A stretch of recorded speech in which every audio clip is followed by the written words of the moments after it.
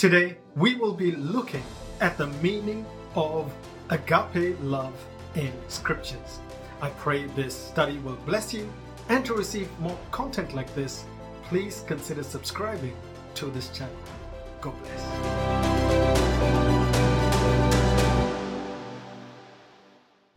Love is a central theme in the Bible, and it is essential to understand what it means. There are two main types of love described in the New Testament, and that is phileo and agape love.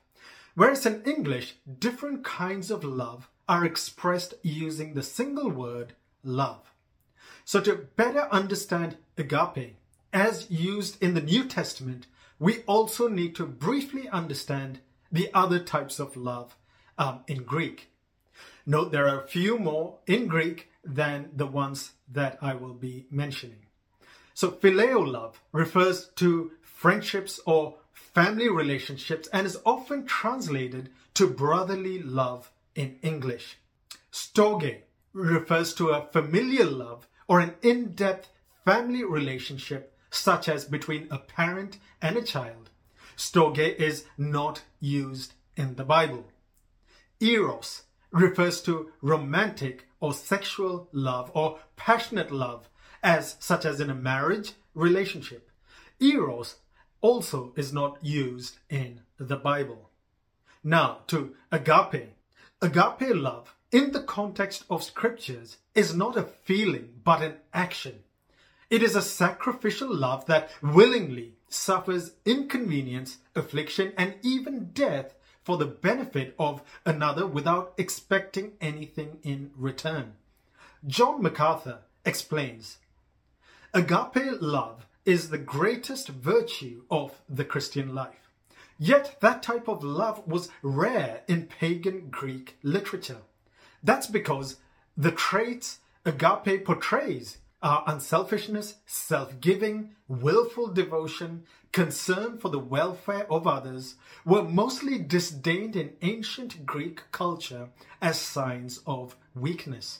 However, the New Testament declares agape to be the character trait around which all others revolve. The Apostle John writes, God is love, and the one who abides in love abides in God, and God abides in him. 1 John 4:16. So agape is uniquely a Christian concept, not emotional, but one of action and not obtainable on our own.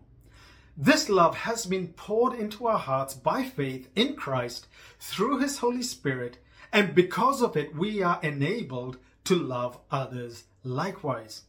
1 John 4:19 says, we love because he first loved us. Agape describes the extraordinary love that is of God and is from God. The Bible teaches us that God is love. 1 John 4:8. We are also to love God with an agape love. Luke 10:27, Matthew 6:24, and John 3:16-21. So agape, described in the Bible, is not natural to us because of our fallen natures.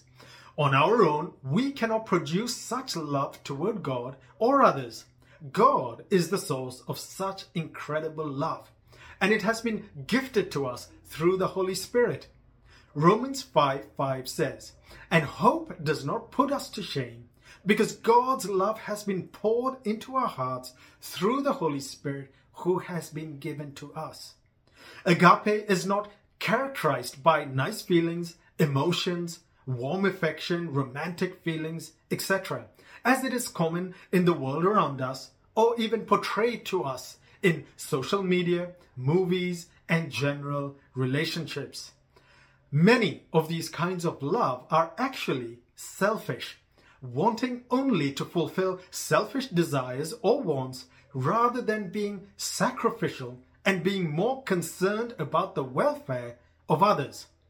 In contrast, agape is self-giving and sacrificial, requiring something of us to give rather than receive.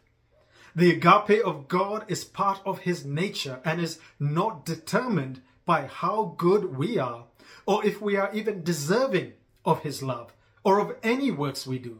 Instead, he loves us even if we are unlovable, not worthy of his love or by any works we do.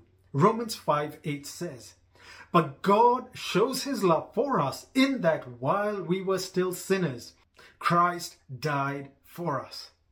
Not only did God speak of his love for us, but he demonstrated it by sending his Son to die on the cross in the place of the undeserving sinner, so that the punishment was on Christ, God himself, so that we might be reconciled to God. Praise God.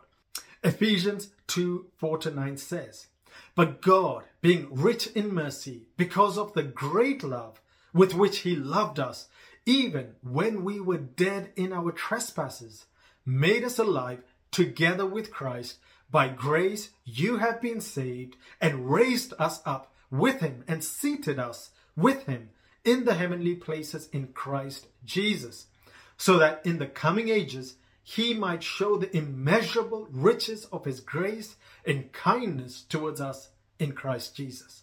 For by grace you have been saved through faith, and this is not your own doing, it is the gift of God, not a result of works, so that no one may boast." Agape is the highest form of unconditional love and continually persists regardless of positive or negative events. It is a sacrificial love, forsaking yourself for the benefit of others, even your enemies. As believers, we are to portray the same kind of love.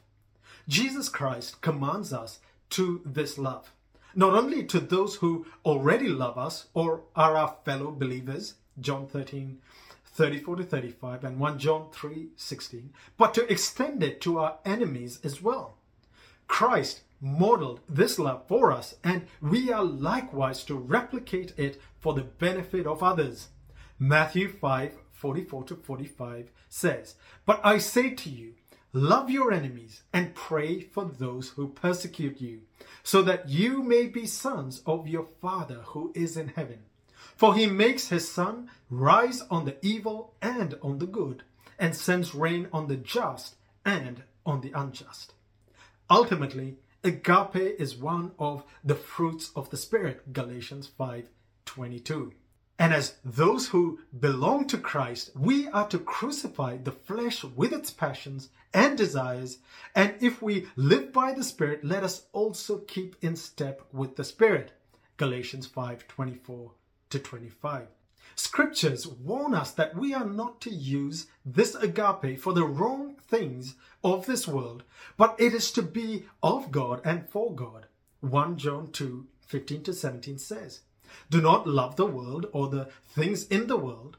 If anyone loves the world, the love of the Father is not in him. For all that is in the world, the desires of the flesh, the desires of the eyes, and pride of life, is not from the Father, and the world is passing away along with its desires. But whoever does the will of God abides forever." If you draw closer to God by being in a love relationship with Christ, hungering and thirsting after him, then through his Holy Spirit you can experience his majestic love and imitate it toward others. This is why two of the greatest commandments Jesus gave are in Matthew 22:37-40, saying, "You shall love the Lord your God with all your heart and soul and with all your mind. This is the greatest and first commandment. And the second is like it. You shall love your neighbor as yourself. On these two commandments depend all the law and the prophets." I pray you have been blessed by the study, and I encourage you to continue to shine the light of Christ to all those around you. God bless you.